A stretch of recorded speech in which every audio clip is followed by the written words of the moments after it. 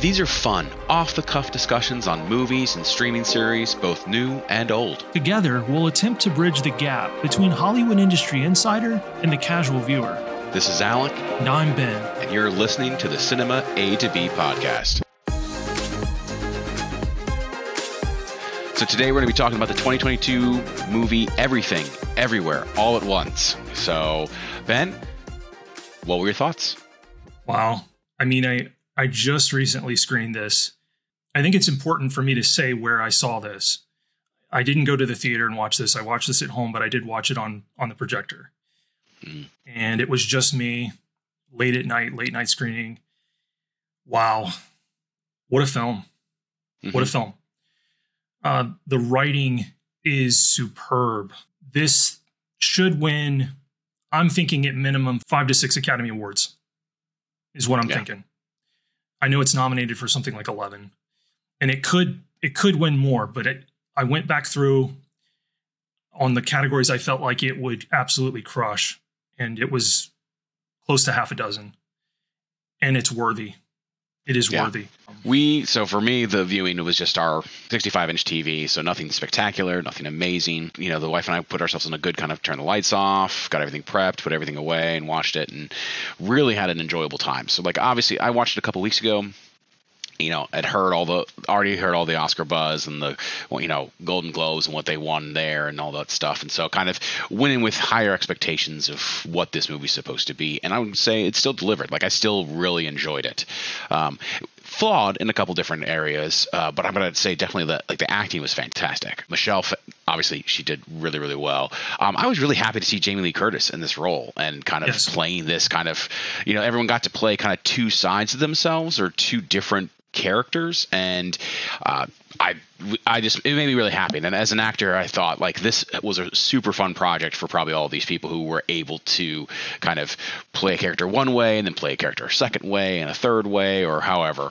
And then James Hong, it's always exciting to see him, and because every time I'm just waiting for him to say "indeed," and then go away. No, absolutely. One of my favorite movies. Yeah, Big Trouble in Little China. Absolutely. He was in a wheelchair too, so it was a perfect setup. Like, come on. It was. What I would say though is he's in his 80s, but he still looks younger than he did under all the makeup. Yep. In Big Trouble. So phenomenal cast. I have to think with this script that this was written with Michelle Yeoh in mind and no one else. Mm-hmm. In fact, I caught a blurb that they wanted to have her character name be Michelle. And she, I believe, pushed back. And so they went a different direction. But what a role, what a performance. Yeah, nobody else could play this, I don't think. Just with the way everything unfolds and the demands of the character, this is tailor-made for her. Yeah. And I was really happy for her. I adore the movie Crouching Tiger, Hidden Dragon. And she really hadn't had a breakout role in almost over 20 years. I was going to say, that's what I loved also. I mean, yeah, it's an indie film, so they aren't going to get A-listers, but, a lot of these actors are no name or haven't done anything big for a while, or maybe not as well known as, in the U.S. cinema thing. But I mean, James Hong, he's been around, but he's always been that guy. I haven't, seen him super lately. Jamie Lee Curtis, kind of the same thing. She's not, she's done a couple things here and there, but nothing big, nothing to put her on the spotlight or people talking about her again.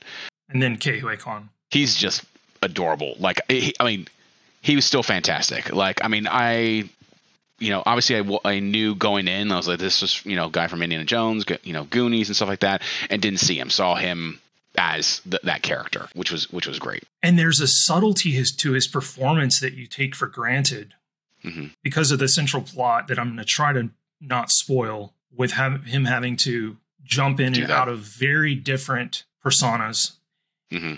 And he does it so effortlessly that I really took for granted until the movie had marinated in my mind at how good the performance really was. So his nomination for Best Supporting Actors is more than warranted. And everybody got a nomination. I tend to think that Michelle's probably the one that will walk away with the Oscar for Best Actress. He did get a Golden Globe for his performance, if I remember correctly, which is and well deserved. I mean, he was super excited about it, and just, I mean, one of the things I really, when he's jumping those personas that I really picked out is even his body movements, like how he was moving his arms, how he was gesturing was vastly different from person to person. It was when he was in a different persona, it was very particular and purposeful, whereas when he was kind of his original persona, it was just not erratic. It's not the right word, but he just felt kind of out of place. Not always kind of nervous and always kind of gesticulating weirdly, and not really, I don't even know what I'm saying. Basically, he did a great job of separating the two, personas, and even both the physically as well as the, how he's talking and what he was saying and those kind of things. So that's great. Like, it was a fantastic job. I think he deserves the Oscar for it. So granted, I haven't seen everybody, but. And this goes back to an earlier conversation we had regarding writing. Mm-hmm. Where we mentioned that, unfortunately, bad writing can be mistaken for bad acting. Mm-hmm. And in this case, you have highest tier writing and good to great acting on top of it. And so you have something truly special, because the script is extraordinary. Although I will admit, I didn't really quite understand what I was watching. I didn't really appreciate what I was watching until about the 45-minute mark. And that's a really critical moment in the film. Mm-hmm. And I'm going to try not to completely spoil it, but that is the first big jump by Michelle. And once that occurred, I took a breath and said, I'm watching something really special. Mm-hmm. It was a good film up to that point, but that was next level stuff. The other thing I want to touch on briefly is I think this is a lock for best editing. Yeah. I can see it. I didn't see anything edited better than this. It's extraordinarily well cut and a very complex edit. Yeah. I mean, with all some of the jump cuts and the costume changes in like the same frame, like it looks so smooth. It looked like it was happening as it's like, and obviously that's what editing does, but I mean, to have it kind of that purposeful and have it know that you're going to do these quick little jump cuts. It is difficult sometimes to line everything up perfectly. I mean, obviously the camera, usually you're going to have it stay in motion, but you have to get your actors all in the same places and all that kind of stuff and time it right. Right. And I would be confident in saying that this film has been storyboarded to death, mm-hmm. and that everything was meticulously planned ahead of time. It reminds me a lot of the first Matrix, like looking at the behind the scenes and seeing those storyboards where they had everything. Like, I mean, it's why the first Matrix is amazing. Everything else should just be thrown out, because they took the time of like, okay, this camera's gonna be looking into this mirror, which is showing you this, and going from here to there. And they had all those cool shots, which all the other ones kind of lost because they didn't take the time to storyboard them out. But this one had that same kind of feeling of, we're going to try something, I mean, not different, not new, but we're going to pull all these things that films are doing now, but they're doing separately, and going to put them all together. And I really liked it. Yeah. Another thing I noticed, and I should say that great films for me are ones that I stew on and marinate for days, weeks, sometimes months later. And I have been doing that with this. I frankly can't stop thinking about it. And one of the things, especially for fledgling filmmakers, that should take note of this movie is it doesn't have that many locations, but they maximize them. And it kept the budget down. They made this for $25 million, which, wow. Yeah, it looks like it was made for $90 million when I watch it visually. But there aren't that many locations, so they were able to maximize what they did within each location. And frankly, there isn't anything extraordinary about the locations in the movie, but they're effective and they directly tie with the plot and the script and what's taking place. But this is a mini schooling of how to maximize your locations, keep your costs down, and you can still tell an extraordinary story. And I was super impressed by that. And I could not believe they made it for that little. One other thing that makes it look like a $90 million movie is there's a ton of practical lighting effects that are in camera that they're doing that weren't CGI or any sort of post-production effect.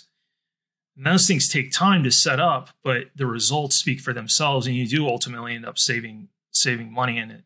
You get a better looking film by doing it in camera. And there's a whole plot point effect that involves a lot of lighting effects, practical lighting effects. And man, is it impressive when they do it and they reuse it. So yeah, really technically sophisticated movie that's sort of disguised as lower budget.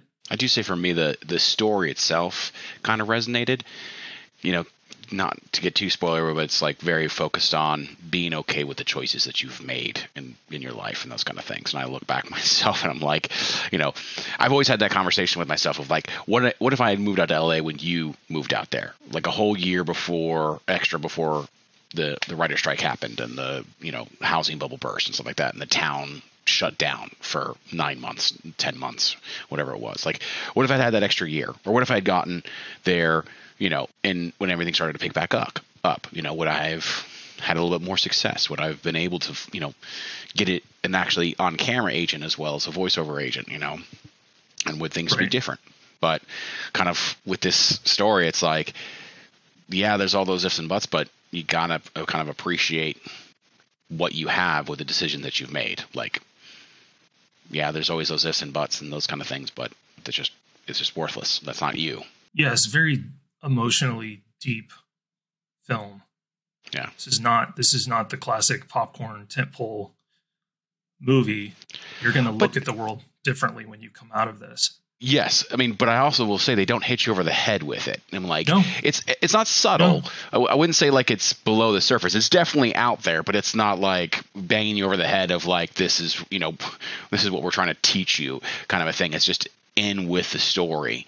It just kind of lays there and you have to pick it up to really apply it to yourself. Yeah. But it was nice. Like so many popcorn flicks now, and where you're just like walk away and I'm like, well, my life has not changed at all, or I'm not made to think about what's going on. Yeah. Whereas this one does have a little bit of a, like, hey, think about this, apply to yourself kind of a deal. So yeah, it's a very challenging film, but it has universal appeal.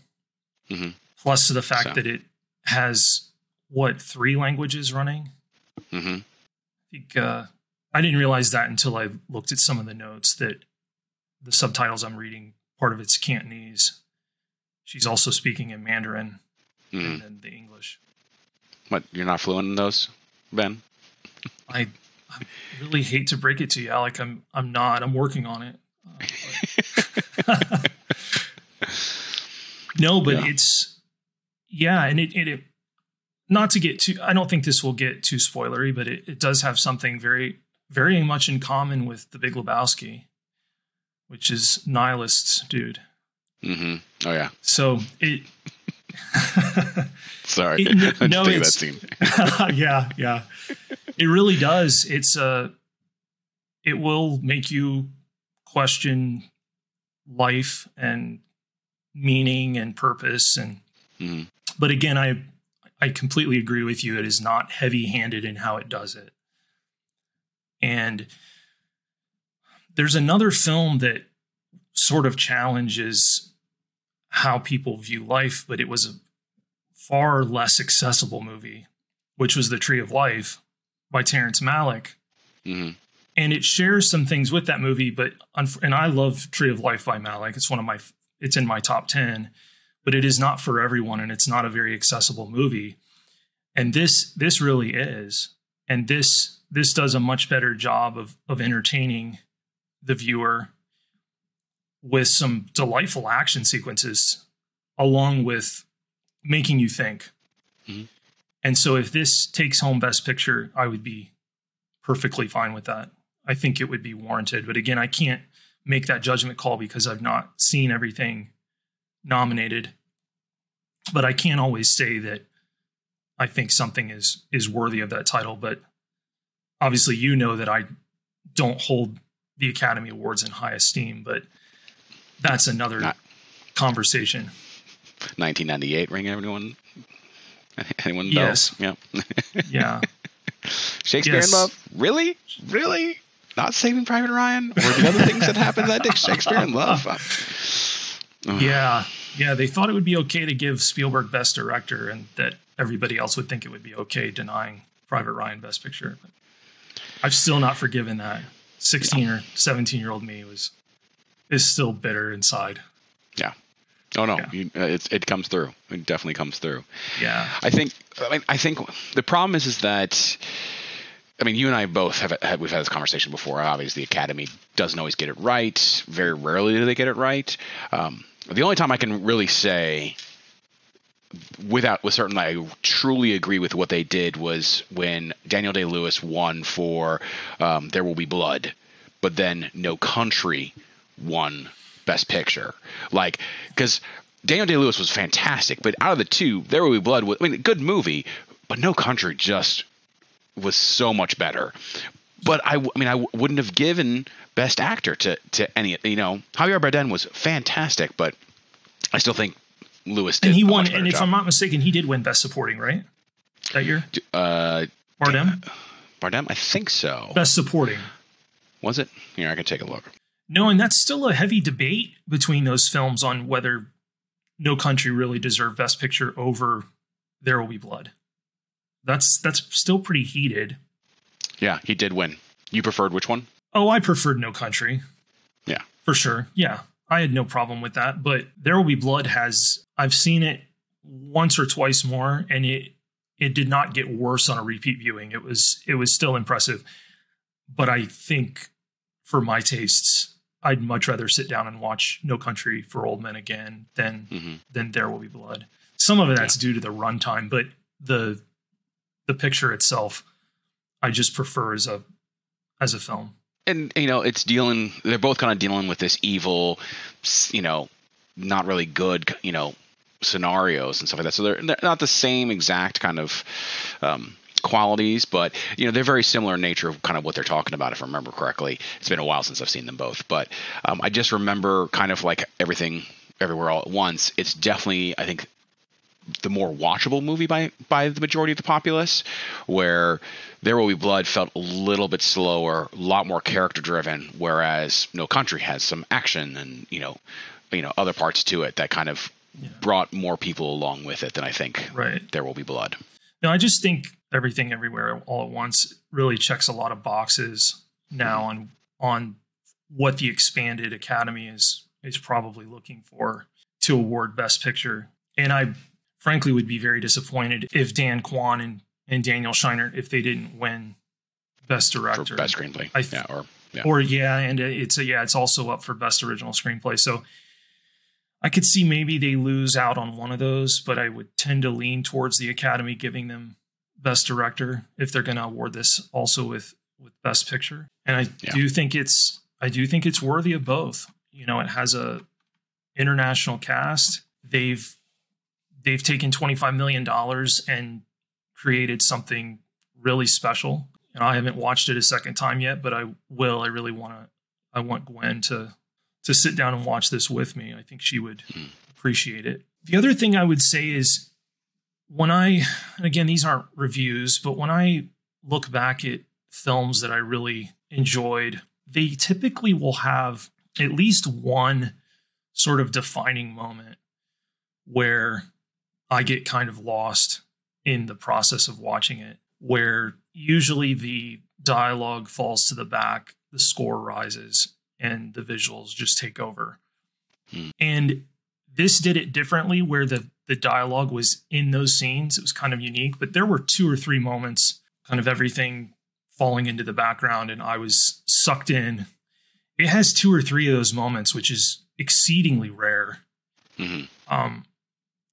And so is this in my top 10? Probably not, but it's fantastic. I enjoyed myself. It made me laugh.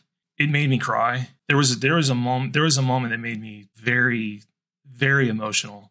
Yeah. It's a monologue that Kay has near the end with Michelle, and the dialogue was, you wouldn't think it was a piece of dialogue that would become iconic, but I think it has for folks that have watched this movie. And so it's a very tough thing to do that for me anyway, as a viewer, to get pulled in like that and emote, have, and not feel like I'm being manipulated.